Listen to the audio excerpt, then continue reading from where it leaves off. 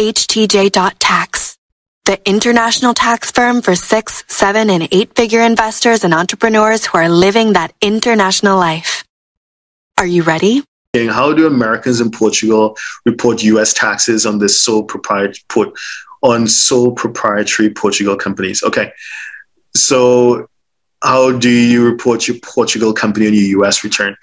If it is incorporated, then it's on the 5471, which was mentioned previously. If it's not an incorporation, not a separate legal entity, it's not a legal person in law, you didn't incorporate a body, and it's just, as you say, it's a sole proprietor, then that goes on your Schedule C on your U.S. tax return. So I hope that helps.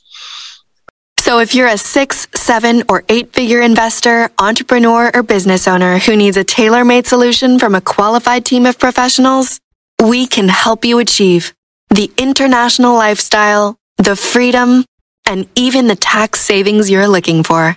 Visit us at htj.tax and live that international life.